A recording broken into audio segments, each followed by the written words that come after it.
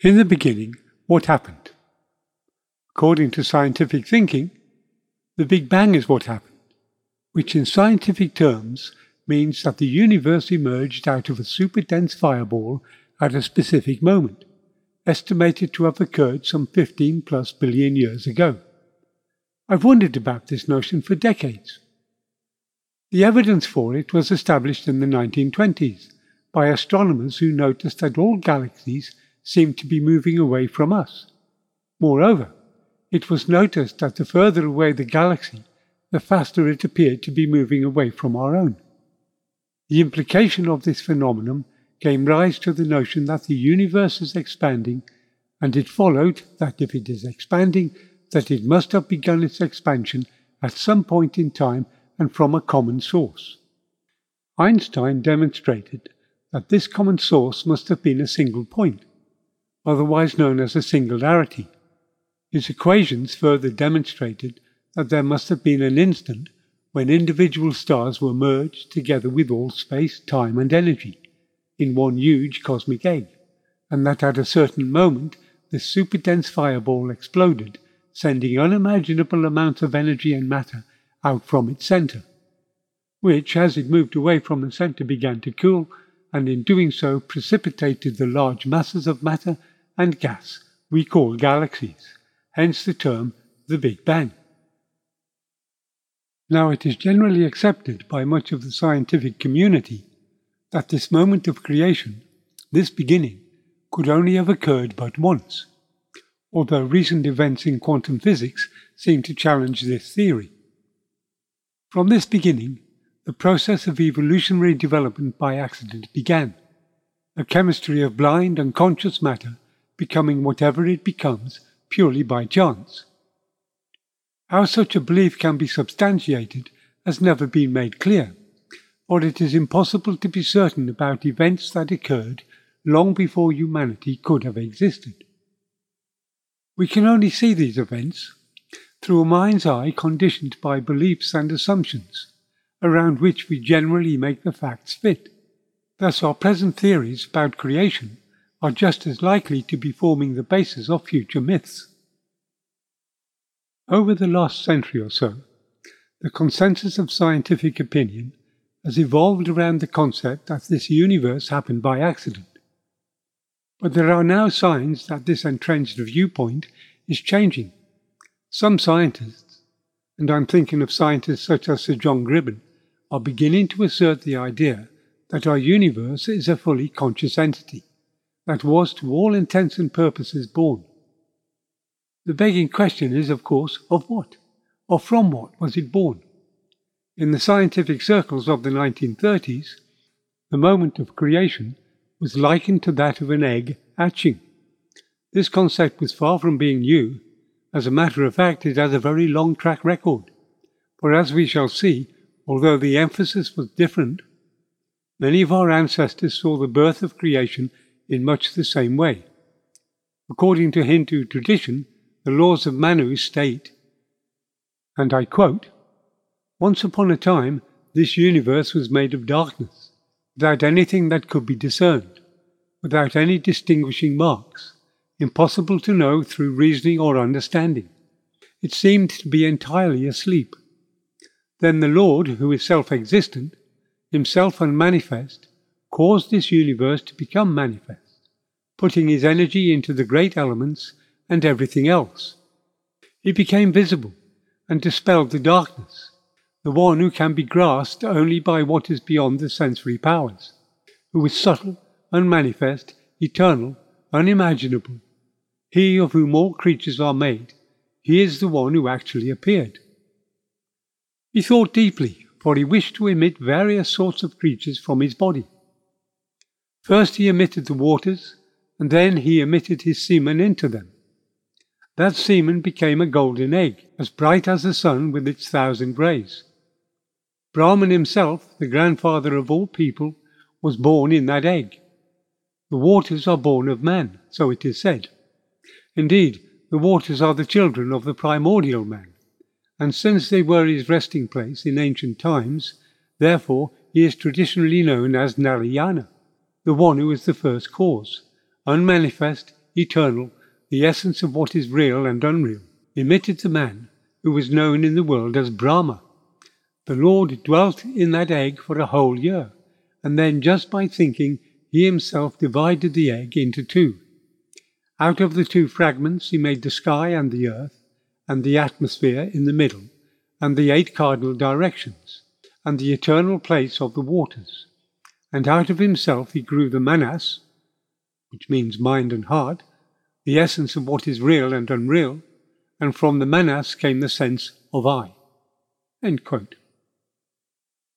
In Egyptian mythology, there are several different accounts of creation, each established by the succession of different cults that became politically dominant during the long period of Egyptian civilization.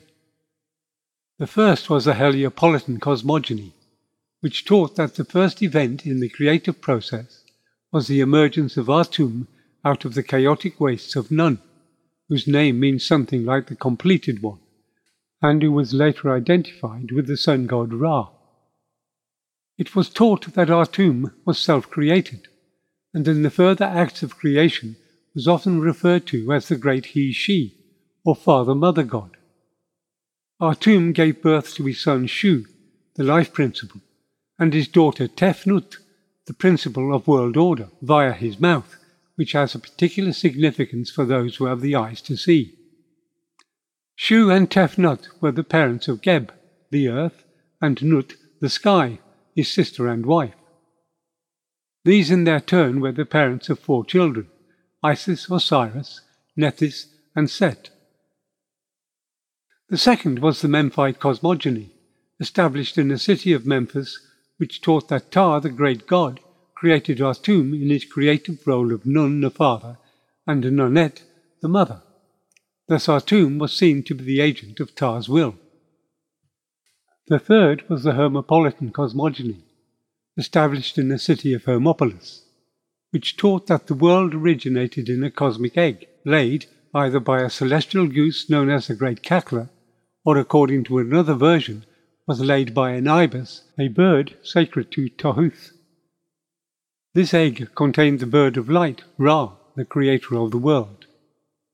Another version tells of the emergence of a lotus flower out of the ocean. When its petal opened, the calyx of the flower bears the divine child, who is Ra. There are also Egyptian cosmogonies that also bear examination. However, they are at best variations of the themes just expressed. The exception being that of the Theban cosmogony, which replaces Ptah with Ammon, who was associated with the invisible dynamic power of air, from and in which it is said that he created himself. Generally speaking, the ancient Egyptians imagined that in the beginning the universe was filled with the primordial ocean, called Nun. This ocean was thought to fill the entire universe. It was believed that the primeval spirit formed out of this primeval watery abyss an egg, from whence issued the light of day in the form of Ra, the god of the sun, or Atum, who created all life in the world.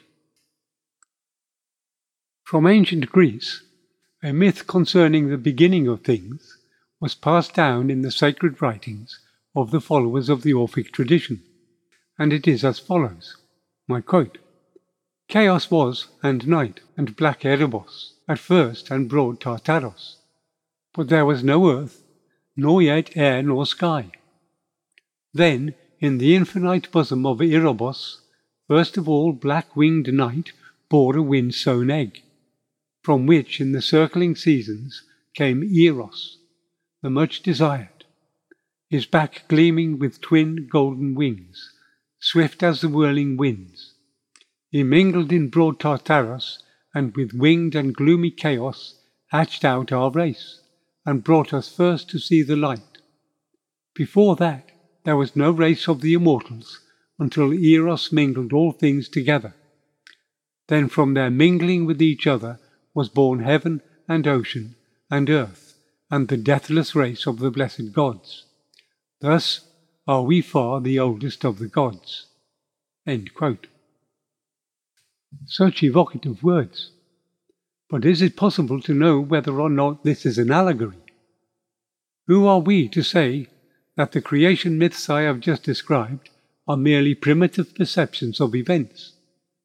We have difficulty enough knowing whether the ideas that were current in the scientific circles of the 1930s were considered as metaphors or not. To speculate about these so-called myths in terms of our current model of the universe does neither our ancestors or ourselves any justice, because our ancestors' cosmological models were not based on the same principles as our own scientific model. Thus, without a shift in the way we perceive the world, it would be almost impossible to evaluate them properly. The difficulty lies in the conflict between the rational thinking portrayed by the evolutionist and the idealist type of thinking typified by the creationist. Indeed, their attitudes and beliefs are not willingly or easily reconciled, which thankfully is not our main concern here.